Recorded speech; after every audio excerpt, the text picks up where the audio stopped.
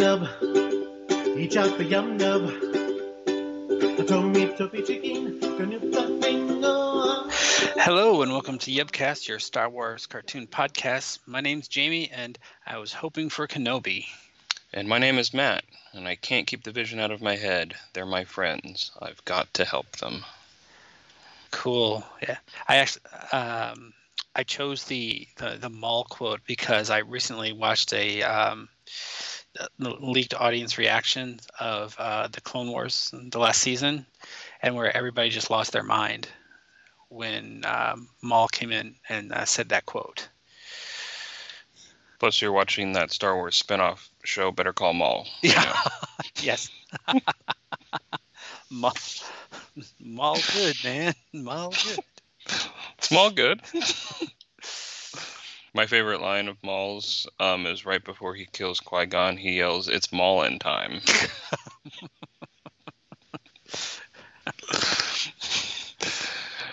No, my quote was Luke having his premonition about his friends getting tortured in Cloud City. And I picked it because today's episode's a little bit about friends. So, because you never know life was going to turn out this way. Your friends are on Bespin, you're broke. We'll hire a song. You're really nailing it. We'll hire a songwriter. And by a songwriter, I mean we'll never visit this again. Yeah. I will not write a parody Friends theme song. We should probably talk about what we're doing. We are recording a podcast. Correct. We are recording a podcast about Star Wars cartoons. All right, so today we are recording an episode where we review Duel of the Droids, which is Season 1, Episode 7 of the canon Clone Wars. It originally aired on November 14th, 2008. But before we do that, Jamie, did you do any Star Wars this week? Yeah. Well, other than the last week, but all the D23 stuff, I finished that Tales of Jedi and Sith audiobook. Yesterday I finished it. I can't say I was too thrilled with it. But I thought you were going to skip that one. I'm kind of running on like out of audiobooks, like all the other like series I listen to that I've gone through all their latest releases, so I have to wait until there's more releases. So I'm just kind of like scraping the bottom of the barrel. So I was like, oh, you told me about what you told me sounded cool. So I was like, oh, I'll give it a try. And I thought that one chapter was good. The rest of them were kind of like, there's a few of them that were interesting. One of them was pretty good. That was the Palpatine Yoda chapter. And then everything else is just kind of like, this is kind of like really like kids after school special sort of stuff where everybody learns to work together and freeze frame after everybody jumps in the air.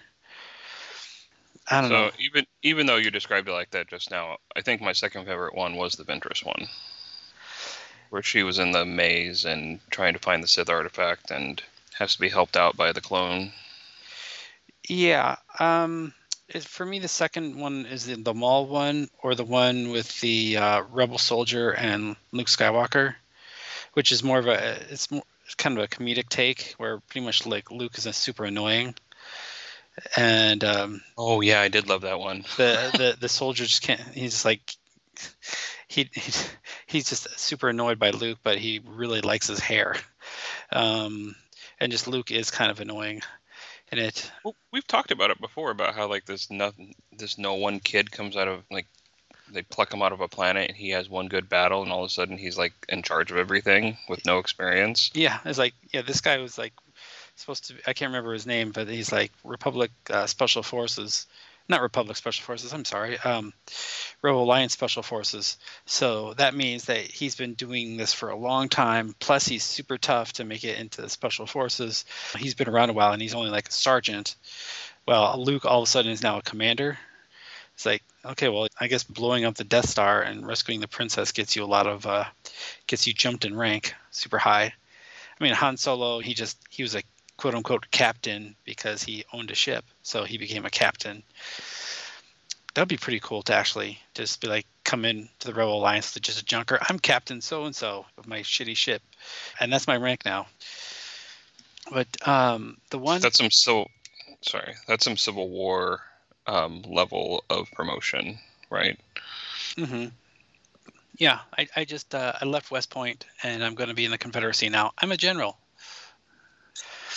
Precisely. There was one. What's your entry rank, Colonel?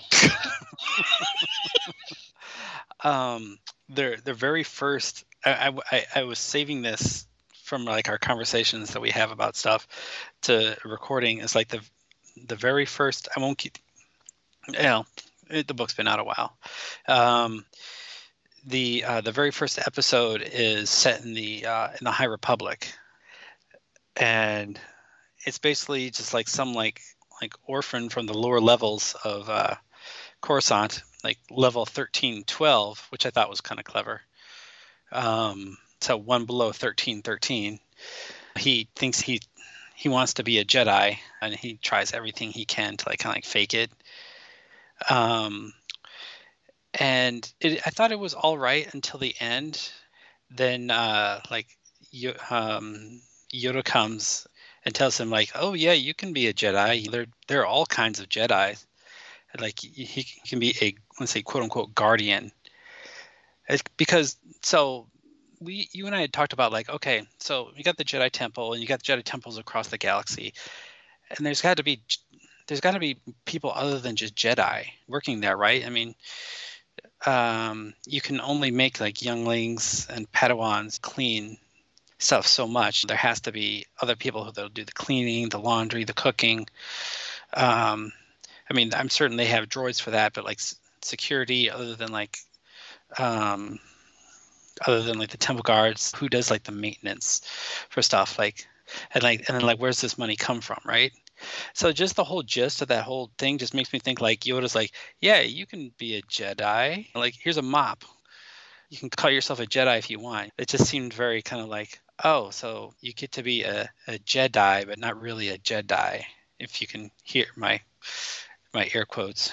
Yeah, I mean, I'm with you on that story for sure. It seemed to be a really fun, uplifting story, but at the very end, it's like, well, you get to weed the garden. Yeah.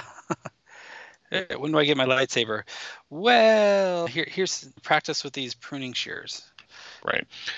I did like that they were stories that were canonically in order in universe, and so it started with like the High Republic and ended with a really silly story about Rey and Poe not fucking. That was a bad note to end on. I'm sorry. That was like some Lego Star Wars level sort of stuff. That's just like fun, but it's just like, and it was the last one, so it's kind of like it kind of left a bad taste in my mouth, because like that Maul one was super cool, and the Palpatine and Yoda one was super cool. Yeah, I agree. I definitely agree with the Rey one. Like, that was not, when it ended, I was like, oh yeah, sure, they're going in order, so that has to end that way. But it was incredibly weak. Yeah, I thought that they might have one with Kylo Ren, but oh, that would have been nice, right? Yeah. Him describing him in like the depths of Jedi hell. Yeah. Well, is there anything else you did this week for Star Wars? No, not at all. Unfortunately. You? Yeah, so I'm likewise low on audiobooks. I finished the short stories. I don't know if I've mentioned it before or not, but what I've been doing lately is listening to the audiobook for Into the Void, which is a Legends book that takes place in the Legends continuity 10,000 years after the Tho-Yor arrival, which is the ships that took all of the Force-sensitive people to Tython. So it's 20,000 years before A New Hope. And the Jedi and the Sith are still a single entity, and the Force users aren't called Jedi, they're called Jedi, which is basically an alternative spelling of Jedi. Mm-hmm. And they use light side powers and dark side powers, and people revere and fear them, and they don't have faster than light travel. I don't really know the technology level, but I'm about 2/3 of the way through the book, and basically the plot. This book has been out for 20-something years, so spoiler alert, I guess. But the basic plot is this Jedi Ranger. She is hunting her brother, who is supposed to be, the Jedi Ranger is hunting her brother, who is supposed to also grow up and be a Jedi. But he rejected the Force, and he wants to reactivate some ancient alien technology to achieve faster than light travel so they can leave the system, because they're basically the system that they were all brought to has multiple habitable worlds and moons, and they've been trapped here for thousands of years, for more than 10,000 years, and they've basically been at war with each other and fighting, and there's force sensitive people, not force sensitive people, but there's millions of people spread out across all these planets.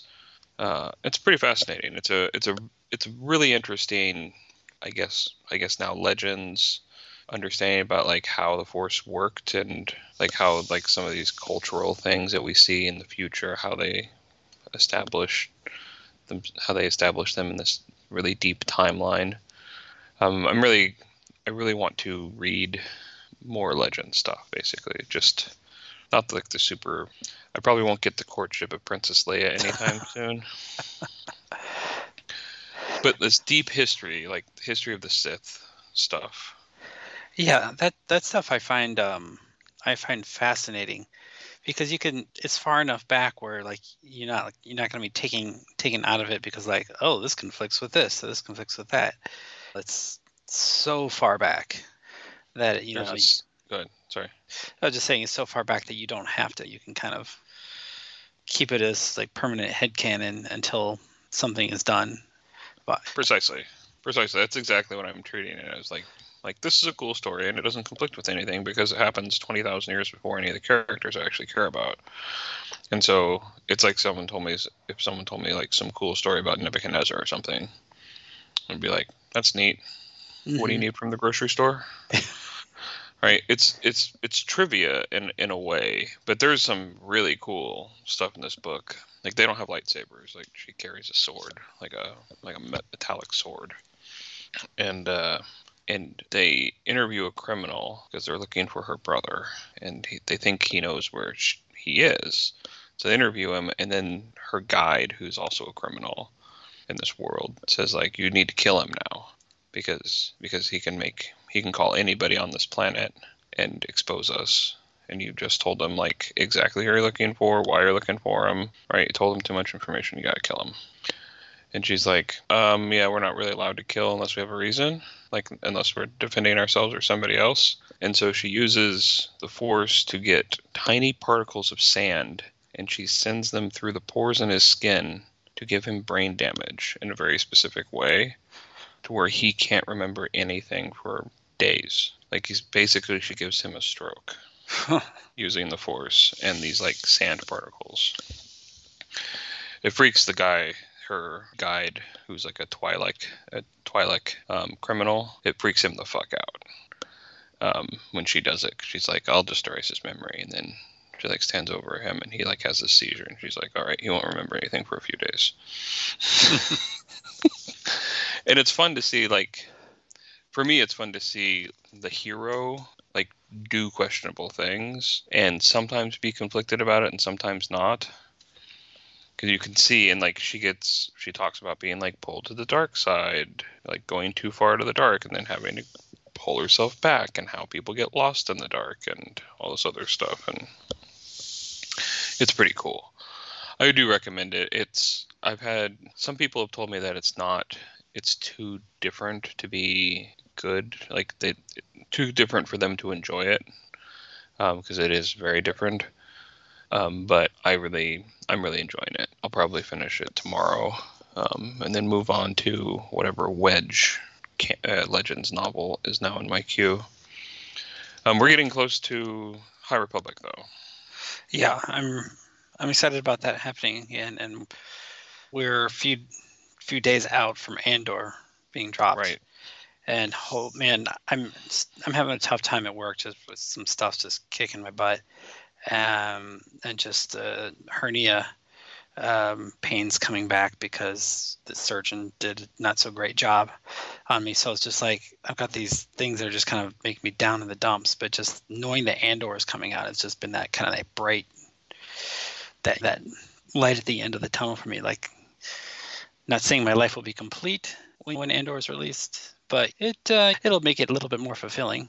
Nothing is greater than the feeling of anticipation. Yeah. Before you get a shit ton more Star Wars. Yeah. Right? There's just something in our brain where they like meter it out at like 90-second clips. And then you go and it's just like, we're getting 3 episodes. I know this is going to be posted probably a month after the debut because we've got so many in the backlog that needs to be edited. But we're getting 3 episodes out of the initial 12 on Wednesday. It's Sunday night tonight. We're recording Sunday. Yeah, that has been that is 3 bananas. 3 days. 3 Yeah. days.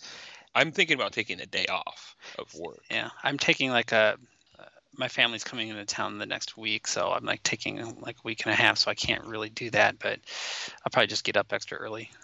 I've got so much fucking leave. Oh shoot! There's 3 episodes though. There's no way in heck I'm gonna be able to swing that. Plus, it's my long run day, so I'll figure it out. Yeah, we don't know how long those episodes are. They could be like 20 minutes or 30 minutes long. You could get an hour to an hour and a half of new content that day. Yeah. I'm just everything. I've been trying to stay away from like any kind of spoilers, but like so far the initial things that I've kind of like scanned through, just saying that it's really different. They took a lot of risks, and it's pretty good. I can even like saw like Pablo Hidalgo said like he tried not to. He doesn't like to look, but he actually looked at what the initial reactions were, and it was positive. So, So they sent. I've also likewise not read anything other than Twitter speculation, and I haven't done much of that. I just haven't had time. But they sent 4 episodes to the press for the screener, and so there are a couple of rumors out there that I won't tell you ahead of it, that I've just seen like headline level, and I think it's going to be really fun. I'm very excited for this. It couldn't be more keyed up right now. Yeah, it just seems like it. This is just like we talked about this before. I'm sorry, subscribers. We'll get to the episode, but just that it comes out just to the right time. Like the original Star Wars was kind of like an answer to the Vietnam War. The prequels were really like the war on terror and the Bush era. And so like Andor just seems perfect for like we're in the era of like post-truth, just like far-right fascist ideologies are on the rise everywhere. And it's just like sometimes you don't know who to trust anymore because our society is so divided. So just seeing this being put into a format that I love, it just gets me really excited. It just gives me goosebumps. Yeah, it's a society at its alleged peak falling due to propaganda manipulation and fascism. Mm-hmm. And you see like the opulence when Mon Mothma is talking with the other senators, with the Art Deco designs. It's just so evocative of that 1920s, 1930s time period where everybody thought they were kings. Mm-hmm. And then they all ended up dead. So, yeah. Obviously, by the time this is out, we'll be arguing on Twitter about the color of Vespas and whether or not a mermaid can be black. And what the hell is with the lightsaber starship? Spaceship? Yeah. I'm so glad that people are already angry about something and they haven't even seen a 5 minutes of tape. Have you seen the scene? Have you seen the scene? Have you seen the teaser release where they show like the shootout in the mechanic hall or whatever? No, I don't think so. It's on Disney. You can watch it. It's like 2 minutes or 5 minutes of the show. It's an elaboration on the scene where his mentor is trying to get him to tell him how he got the piece and offering him the money. They show like that whole scene. It was part of the IMAX thing. All I can see is the special look. Yeah, that's it. It's in there. Yeah, if you watch, I'm gonna pull it up real quick just to Yeah. make sure. If you watch that, it shows it's a few minutes. It's not a lot. I mean, you can easily skip it too. Yeah, so this thing is 9-minute. Yeah, so the 9-minute documentary thing. It has some interviews with the cast and the director, and then it's got a couple minute scene. That scene all the way played through. Oh wow! I just kind of flash forward. Shit. All right, I'll watch it after we're done. Okay. I recommend it because it is official promotional material, and they released it with the IMAX stuff. Okay. Yeah, but oh man, I can't wait. I cannot wait. All right. Do you want to move on to the review? Yeah. Should I check how long we've been recording at this point? 30 minutes. Oh, no. That might get edited down, but yeah, you get what you pay for, and you pay for nothing. All right, so let's get into the episode. Like I said before, we're doing Duel of the Droids. This is the conclusion of this Goldie missing R2 unit, missing R2-D2 arc. So there's 2-episode arc, Downfall of a Droid, and Duel of the Droids. The original air date was November 14th, 2008. We're not going to do any cast stuff this week because the cast is the regular players. We can do deep dives on them later. The Jedi fortune cookie in the front is you hold on to friends by keeping your heart a little softer than your head. This very much sounds like a fortune cookie to me. Mm-hmm. We'll talk about whether or not that is what that means and whether or not we think it's applicable. So here's the plot. R2 is lost in a battle. Anakin gets a replacement droid, Goldie, and R2 was picked up by a smuggler or a droid salvager and is being delivered to General Grievous. The show opens up on the Trandoshan smuggler, John Noct, telling Grievous he's ready to deliver the droid and wants to be paid in cash. We did this last time when we did the previous episode, but John Noct is a guest star, and it is Ron Perlman. Yeah, I saw that you did reach out to him on Twitter. Hey, it was worth a shot. I got to shoot my shot. Well, you should just do something like you're doing a deep dive into the Spanish Inquisition and want to talk about the name of the rose, and then just talk about it for a couple minutes and then go straight into this episode. So anyways, enough about that. So tell me about what it was like being in Star Wars. Yeah, let's talk about your voiceover part. All right, so Anakin is currently searching for the enemy outpost, a listing station that's decoding Republic transmissions. On Noct's ship, R2-D2 is trying to escape by cutting through an access panel. He gets the panel off and starts sending a transmission, a distress call. Ahsoka receives the transmission and she asks Goldie to boost the signal, and Goldie instead scrambles the signal, but Anakin recovers it. Goldie. Yeah, Goldie.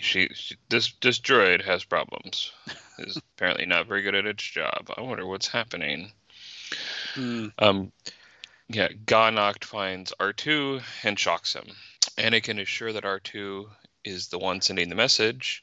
Ahsoka tells him they're supposed to be looking for the hidden base, and Anakin does this wonderful, my orders weren't specific enough sort of maneuver, where he says maybe R2 is at the hidden base, and they jump into hyperspace toward the origin of that signal. Well, he has a lot of R2 has a lot of dick pics of him that was supposed to get forwarded to Padme, but he didn't. He said originally it was like all the Republic strategy stuff, but it's actually he's got some really embarrassing photos on R2 that he needs to get a hold of before they fall into the wrong hands. That's why he's so quick to kind of disregard orders to find the thing that he lost. Yeah, Obi-Wan is standing there and saying, like, what do you mean you didn't blast your cache? You always blast your cache. Whenever you get up from your computer, you delete the cache folder. You gotta blast that cache.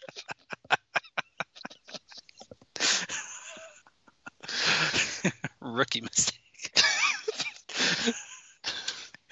Yeah. Do they have it? Well, I was gonna. Would they have a pact where like if one of them dies in battle, the other one destroys the Deletes their internet history. off of their astromech droid? But I guess since he's constantly going through, Obi-Wan's constantly going through droids, that it's not that big of a deal with Obi-Wan, but R2, it's like, ooh boy.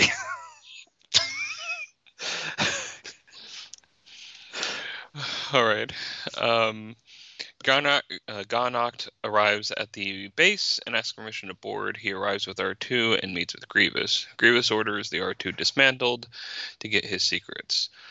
So I'm going to do this thing during the plot summary. We're going to talk about it a little bit later too. But this episode was actually part of a sub-series within Clone Wars called Clone Wars Decoded.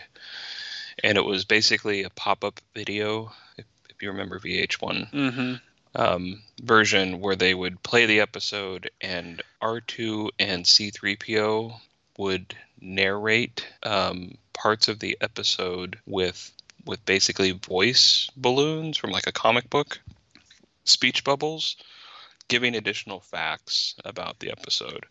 They did this with about a dozen episodes, and we've already done some of them, and I only remembered this recently, and so we're going to do the rest of them that they did. This reminds me. Were you? Because I'm not sure if this is a WGN thing. Did you get WGN where you grew up? Yeah, I've seen, yes.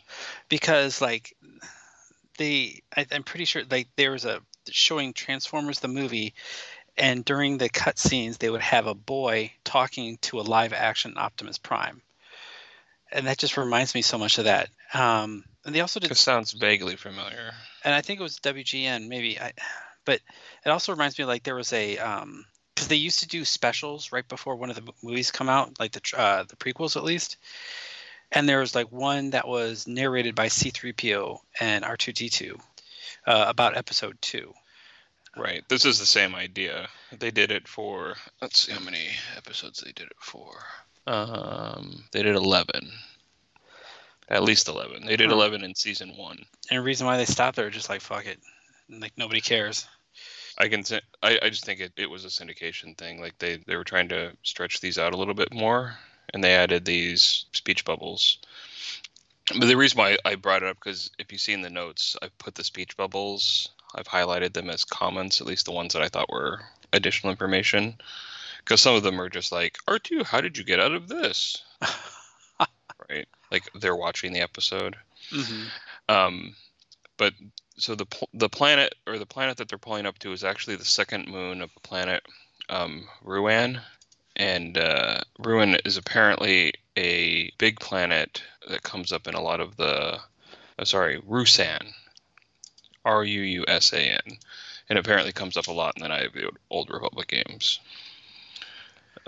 And it's the moon. It's one of the moons of Ruusan, and there are 3 moons of the Ruusan, and those moons are called the Three Sisters. So that's just some geographic trivia. Yeah, no, that's cool. That's I'm just thinking now, but sorry, please continue. The other one that's the other pop-up thing from Clone Wars Decoded that is relevant is that apparently the markings on Garnock's jumpsuit indicate that he is a level 5 droid technician. There is not a lot of information on how many levels of droid technician there are. At least 5. Yeah. So there's just going to be a couple more of these, and I'm just going to say Clone Wars Decoded. And then the next episode also got this treatment. We'll get to that in a little bit. All right, so Rex and Anakin also arrive at the base following R2's signal, and they're picking up a lot of scrambled chatter. Anakin tells Goldie to contact Obi-Wan on an encrypted channel. He says encrypted channel. I thought this would pay off. It does not. Obi-Wan tells Anakin to wait until he learns R2 is on the base. Then Obi-Wan sort of flips Obi-Wan tells Anakin to prevent the Separatists from getting R2's secrets, and they decide to raid the base. So basically, Obi-Wan wants him to wait for reinforcements like he always does, and then he realizes that the stakes are high, and so they have to go in by themselves. This is one of my favorite scenes so far. They plan to jump, like skydive, onto the base. The base is sort of in this atmosphere, and it sort of has gas giant vibes to it. Mm-hmm. But apparently the atmosphere is not toxic, and the pressures aren't terrible. And so Rex is assigned to jump with Goldie strapped to him. Oh, yeah, he's got him in like a baby Bjorn, right? Yeah, it's pretty awesome. And according to the pop-up video, the astromech weighs about, what was it, 70 pounds or something, which is less than I thought. But so it's 70-pound droid, yeah. You would think that, like, I guess not every astromech has boosters on them. Yeah, I don't get it, right? Maybe he's just not. Maybe they don't trust him to land or something, or maybe it's just valuable enough. But I did find it entertaining that he was sort of strapped into a baby Bjorn, and he had to jump down that way. I don't know. So they hold their breath on the way down. You see Anakin and Ahsoka holding their breath, and they land on the base. Everyone arrives safe. Anakin and Ahsoka just use the Force to stop, and everyone else uses sort of jetpacks to slow their descent. Anakin cuts a hole in the outer shell, and they enter the base. We get some good battle droid comedy, where some battle droids are bantering, and they're going back and forth, and one says, "You should go down and get your head adjusted," and then his head gets knocked off, right? Yeah. It's not the adjustment he was looking for. Hilarious. But Goldie is told to display a map. Anakin tells Ahsoka to arm the base for destruction while he takes a look around, and he once again shirks his duties to go look for his friend. Yeah. So now this is actually relevant to the plot.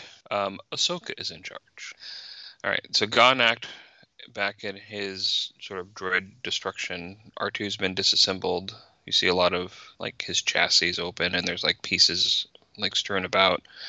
Garnock discovers that R2 has never been erased, and he insists that Grievous pay him extra for the additional information. So Grievous kills him. No negotiations. Yeah. So R2 being disassembled has to look pretty familiar to you, since you have a halfway assembled R2-D2. Maybe it's more than halfway. No, I'm probably a little bit less than halfway. Right now, he's actually sitting right next to me because I am in the new Yubcast Studios, which is the basement of my house.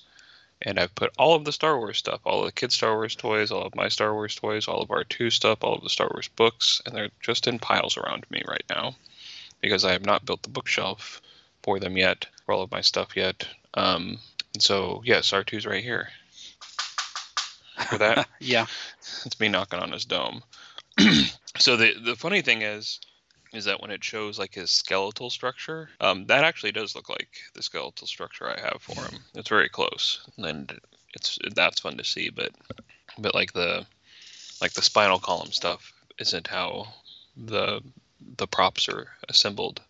But I do really love this scene. I like seeing it torn apart. I think body horror in general is a big theme in Star Wars. People having traumatic amputations and half cyborg, half person, in Vader and in Grievous, and then seeing this beloved childhood character being dissected on a table is right in line with that. But you can do it because it's a droid. He's can be taken apart and put back together. You just never see it happen. So I really, really like this. So they're separated now. So Anakin goes off and Ahsoka's in charge, and she's with the clones and Goldie. They start going to arm the base for destruction. Goldie is falling back, and when he, so I keep saying she, Goldie is a male type droid, apparently. I looked it up. His pronouns are he, him. Falls back, and he contacts Grievous, telling him that the clones and the Jedi have infiltrated the base. Grievous tells him to slow them down, Then Grievous goes out to fight the Jedi himself. Now, he doesn't know which Jedi are there. He just says he's going to go fight the Jedi. While Anakin is searching the base for R2, Ahsoka and the clones are on their way to set the charges. They are stopped by a ray-shielded door. Ahsoka asks Goldie to work on it. Rex is getting frustrated with Goldie because he's incompetent. And this door does not redeem Goldie in the eyes of anybody. He takes forever opening this door. And soon they're completely surrounded and taking fire on all sides from droids. And then the clone suggests that they should hotwire the door. I love this suggestion because it is a quote to return. Yeah, exactly. That's what I was thinking too. So they're getting surrounded, and Rex uses droid poppers to inactivate them and buys them some more time. So I wanted to ask you a question here. How do you think a droid popper works? Probably the same as like some sort of like electromagnetic pulse. The same way that the like the ion torpedoes work. I think the ion torpedoes that like you see the Y-wings use in Rogue One that completely disable the Star Destroyer. They're just some sort of EMP device that just wrecks their circuitry. Yeah, so I've always been curious why they don't just use EMPs all the time when fighting like an army of droids. And so I looked into how the droid poppers work because I've been very curious if they're EMPs, and they're not.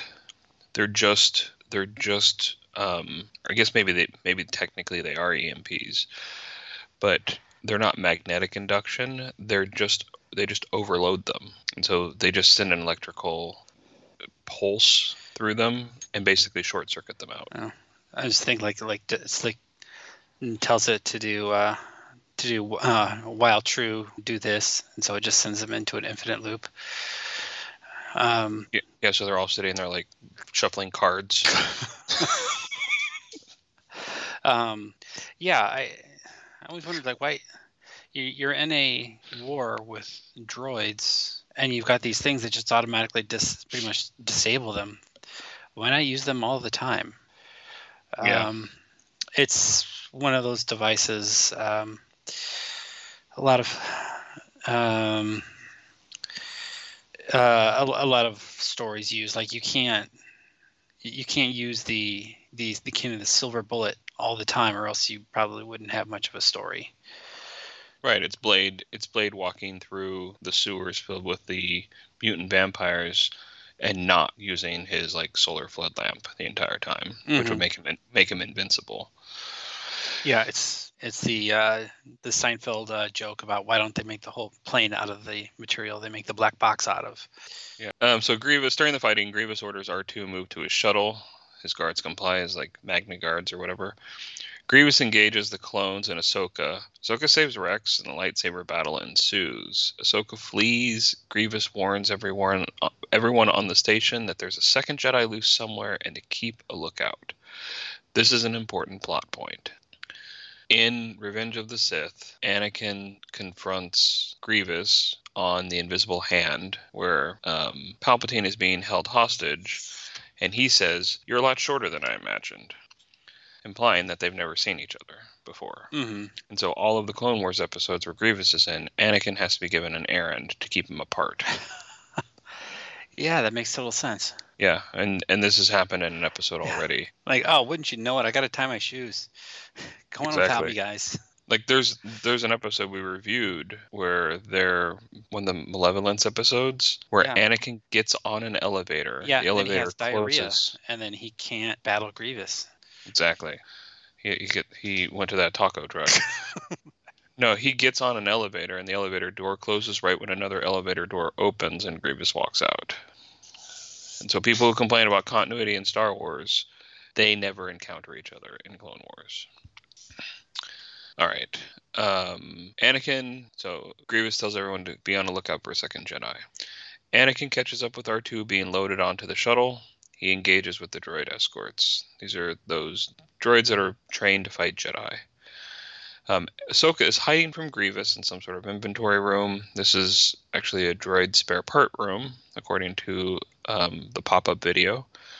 Rex asks if they should abort, but Ahsoka tells Rex to destroy the base. She will keep Grievous occupied. Ahsoka sees Goldie and calls to her, and Goldie immediately gives away Ahsoka's position. Anakin fights the Magna Guards. R2 is repairing himself because R2 is partially disassembled at this point. Anakin defeats the guards, and R2 stuns the last one. Isn't that against like one of like the laws of robotics?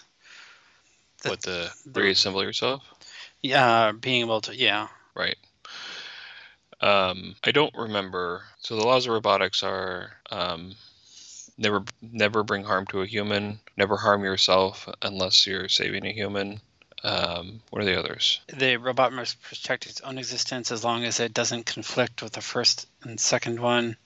And then this one says that there's a zeroth law. Say the robot must not harm humanity. Okay, whatever. Yeah, okay, so I was wrong. But maybe I'm just thinking about how, like, in episode 2, bringing up a lot of episode 2, this recording, is that, C-3PO calls it perverse, that droids are building droids. Yeah, that is a weird line of his. How does he think droids come from?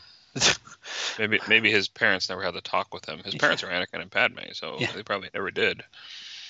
Yeah, he's their first kid. Yeah, the droid stork is in and drops it off. The woman in the traveling carnival hands you paternity papers, and that's where the baby comes from. So Anakin is fighting the Magna Guards.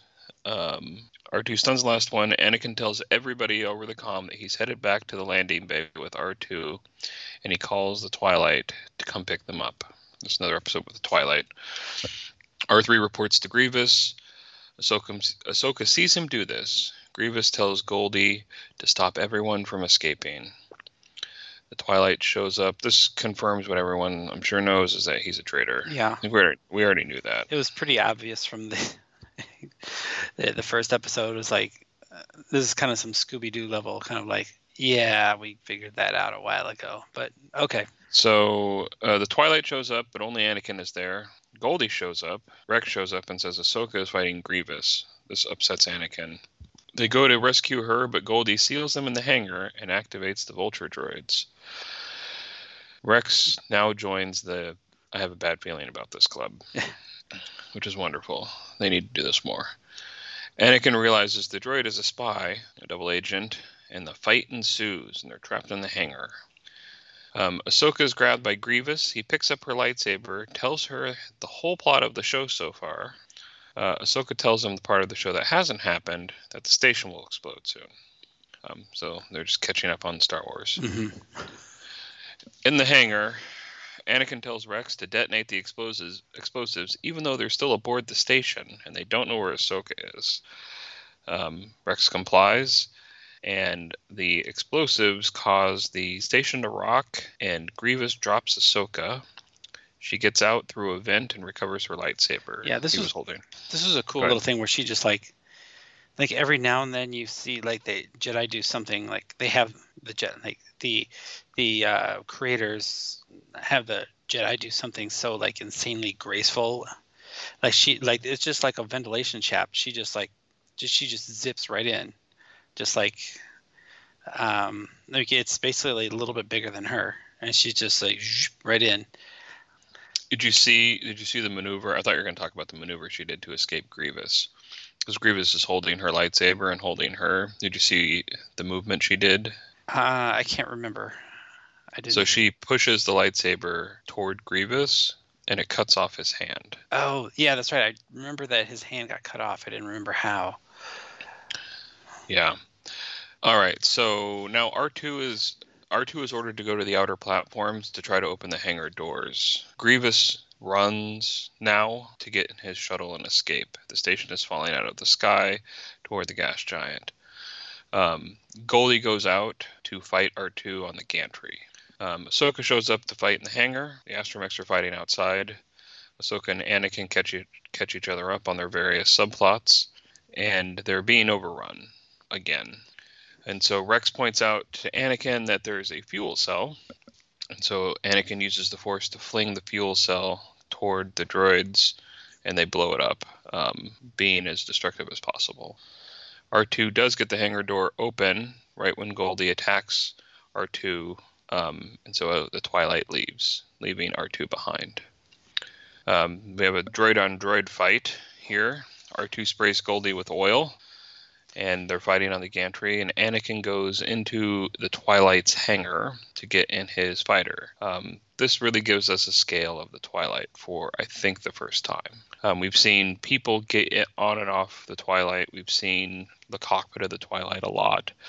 We've seen it flying in relation to other ships, but this really settles in how big it is. It's big enough for a Jedi starfighter to be inside of it. Mm-hmm.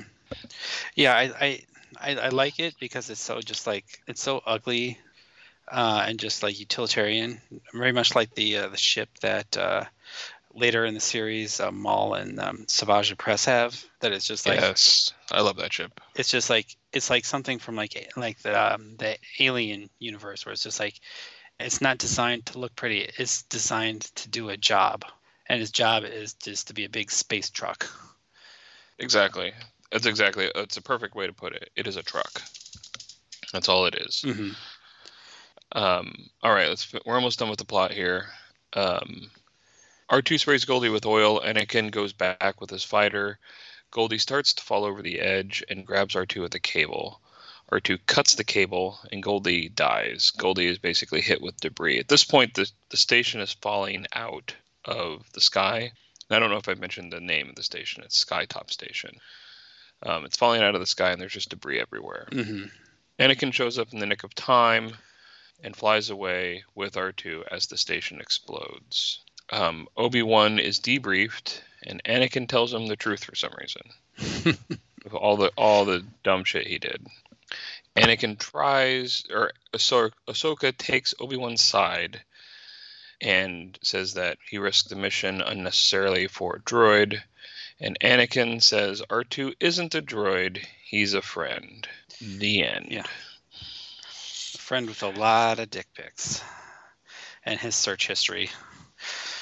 You know, you have your friends that you make small talk with and invite over for the Memorial Day barbecue and in your Ultimate Frisbee League, and then you have the friends that have buried a dead body in the desert with you. Yeah. So R2 is the latter. Yeah.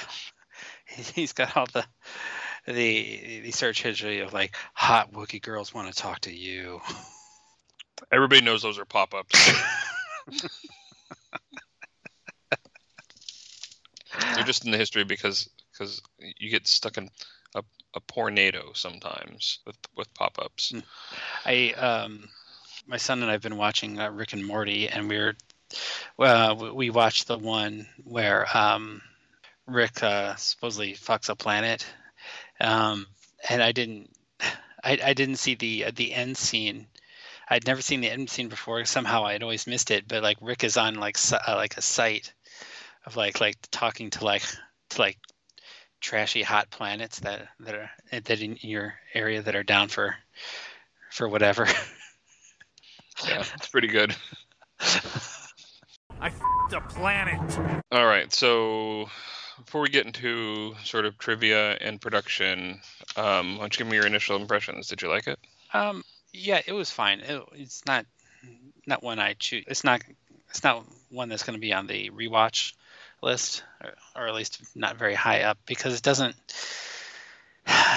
really move the whole plot forward. It just then there's nothing that's really just like ooh cool about it that you could just kind of watch that scene over and over again.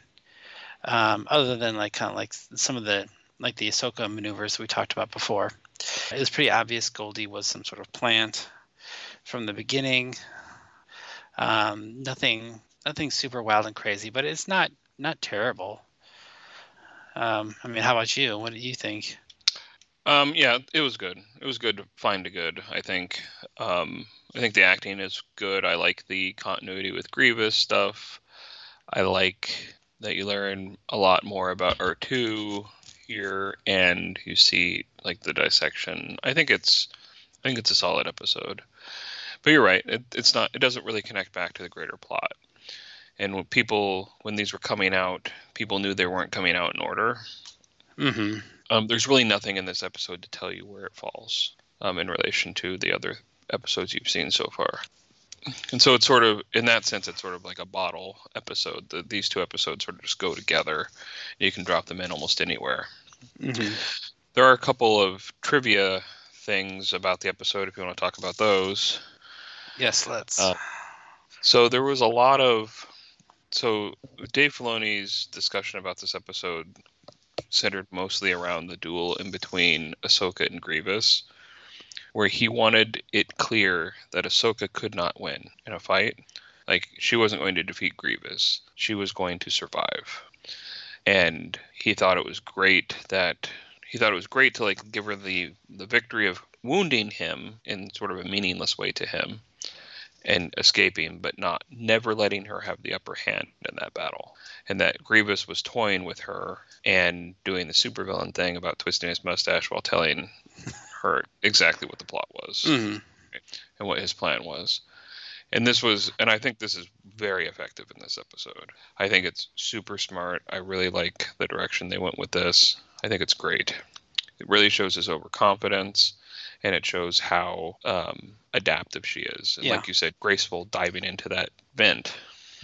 Well, you bring it up, but we've got that Tales of the Jedi coming up, and one of them is focused on Ahsoka, and I'm thinking maybe parts of it are part of the Ahsoka novel, because there shows an Inquisitor we've never seen before. That could very well be, I think, the sixth brother. I always assumed there was sixth brother.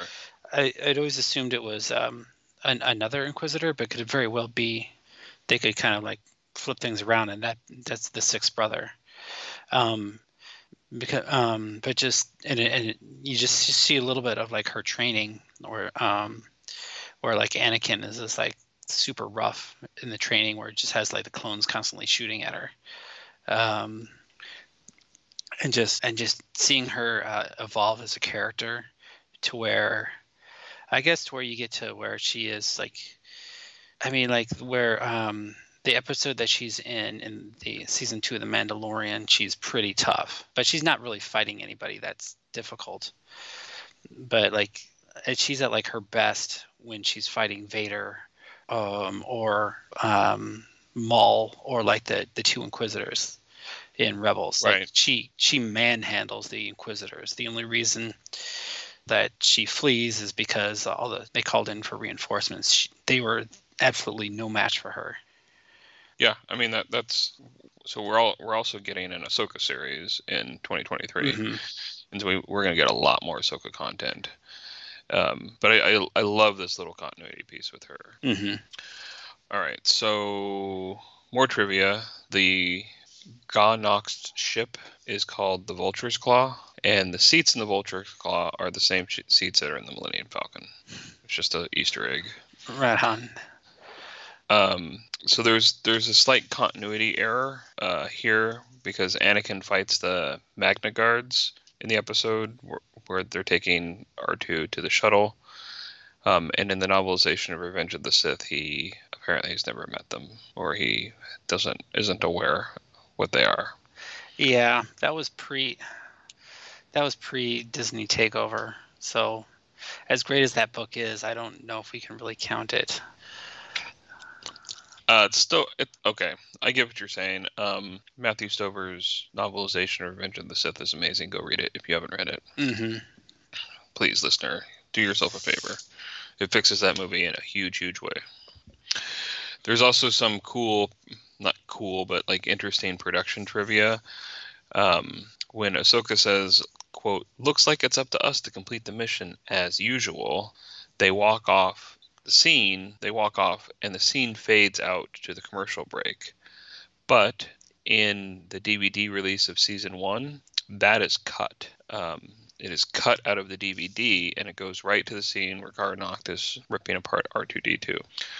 In the Disney Plus version, that line is back. Wow.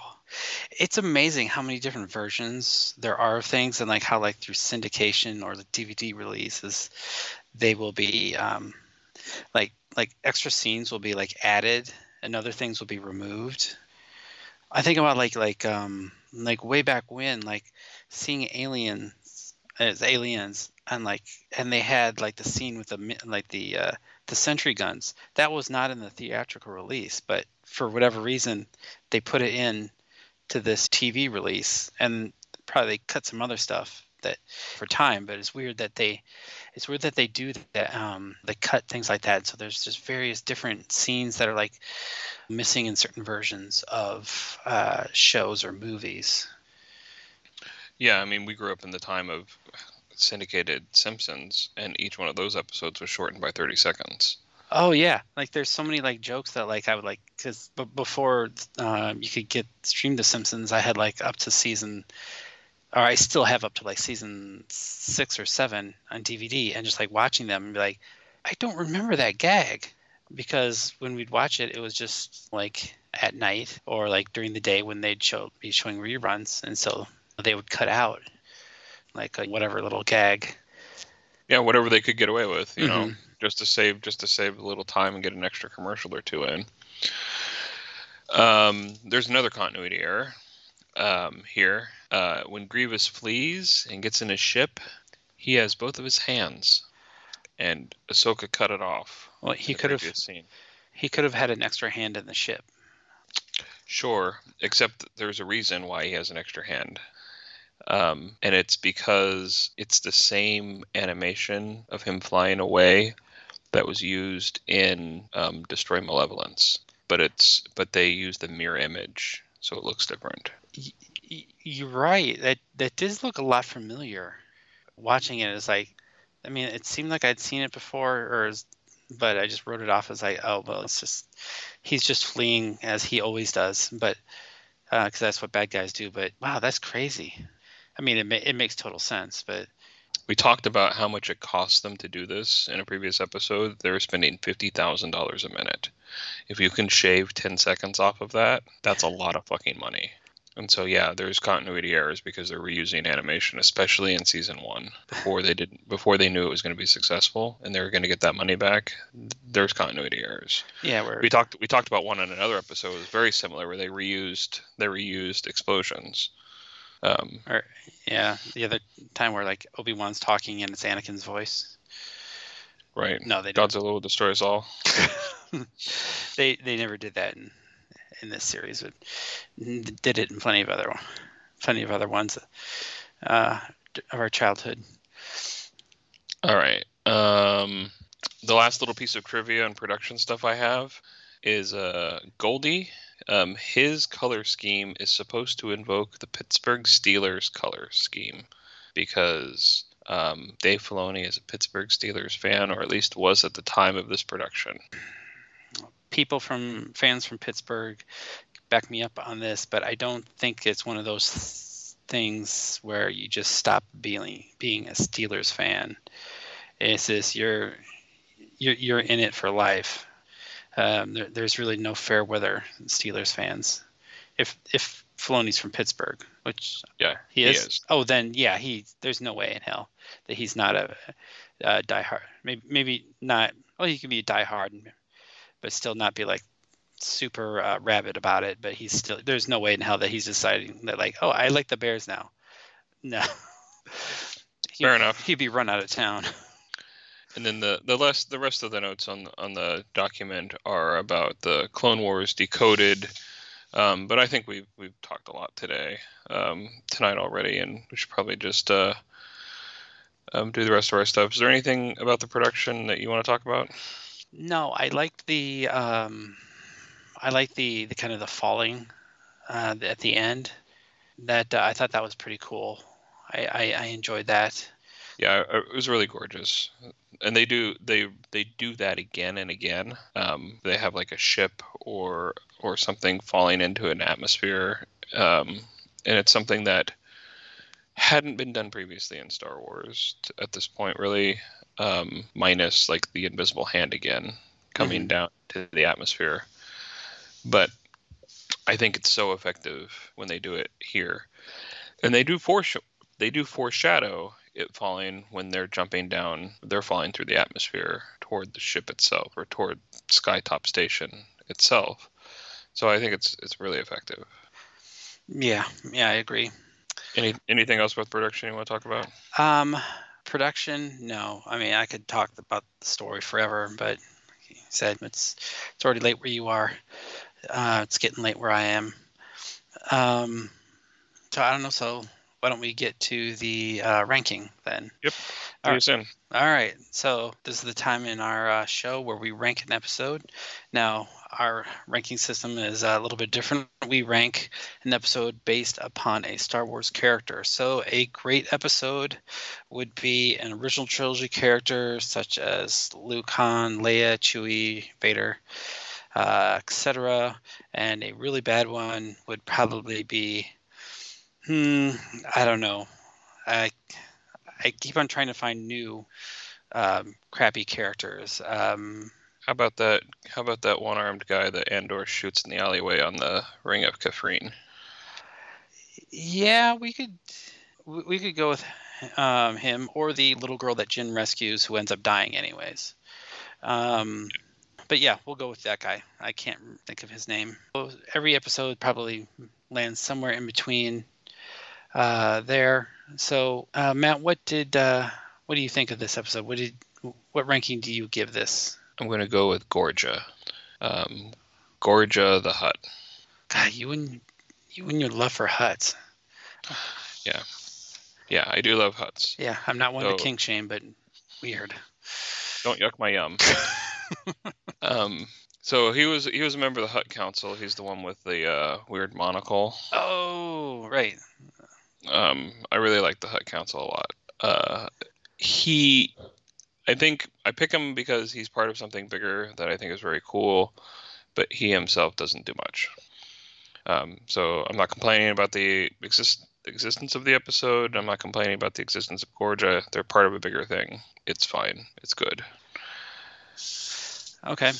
Well, Do you have one? Yes. I'm pretty sure I haven't used this guy before. He probably has a name because everybody in Star Wars has a name, but it's the rebel soldier that Han Solo yells at when they can't find Luke. Is it deck officer? Well, no, he yells for the deck officer. Like this guy tells that Luke hasn't. No, I guess it would be the deck officer that he yells at. That's not his name. That's his station. Yeah, that guy. He's there. He helps move the plot along, but it's kind of forgettable. Like, you don't think about that guy for the rest of the movie. You assume that he got out, or maybe he didn't. I don't know. You don't really care. Nobody cares. So he is named in the novelization in a Choose Your Own Adventure book about Empire Strikes Back, and his name is Tamizander Ray. Tamizander Ray. Well, Tamizander Ray, fuck you. I thought you said that's a mouthful. No, but it's just he's one of those side characters that just he's there for an important part and then moves on. If he was an Imperial officer, he probably would have gotten choked and killed by Vader, and then we move on. But he just gets yelled at a little bit by Han Solo, and then never to be seen again. Cool. All right. So you got anything else to say before we shut things down for the night? Well, you would like to shut down for the night, but we have one last task to do. Oh, shit. Yes. We'll let the fate decide, huh? I just happen to have a chance cube here. All right. So at the end of every episode, as we do, I roll a d20, a 20-sided die from a D&D game. I record the roll, and when we post the episode, I post the video of the roll on our Twitter account. If I roll a 1 on this d20, the next episode we review is an Ewoks episode from the 1985-86 series Ewoks. If I roll any other number, the next episode we review is the next episode for the in-universe chronological order of Clone Wars, which in this case is Bombad Jedi.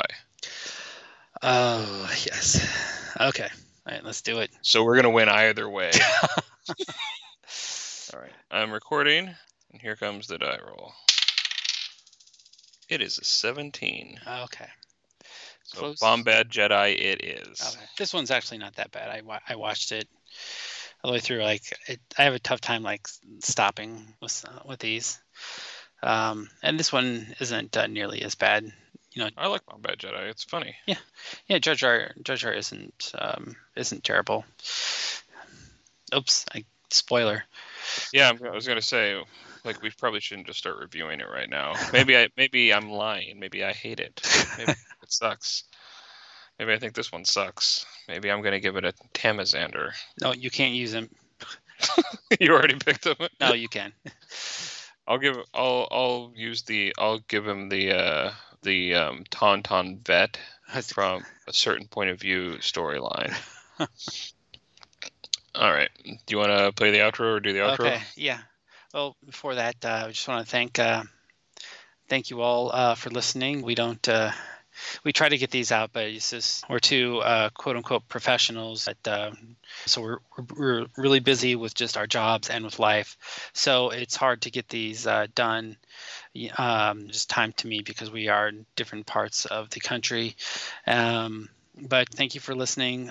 Spread the word to a friend that there's a couple of guys who like to review Star Wars and just crack jokes that would probably make a 13-year-old roll their eyes. And if you think we suck, well, I don't know what to say about that.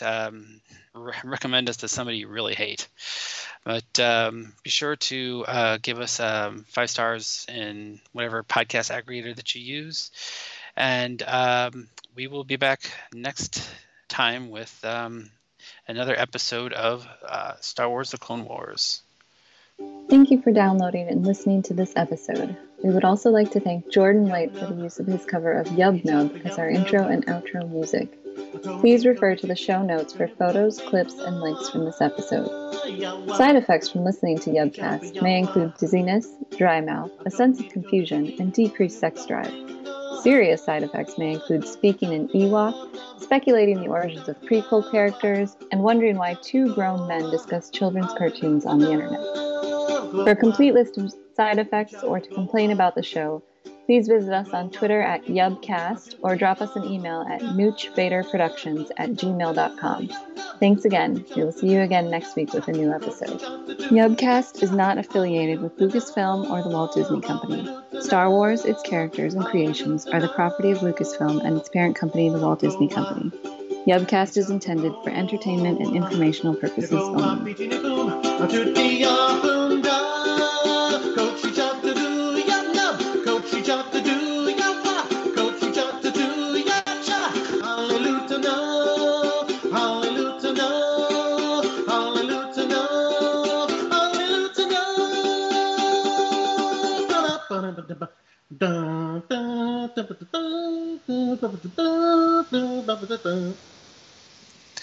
Alrighty. Okay, I am stopping recording.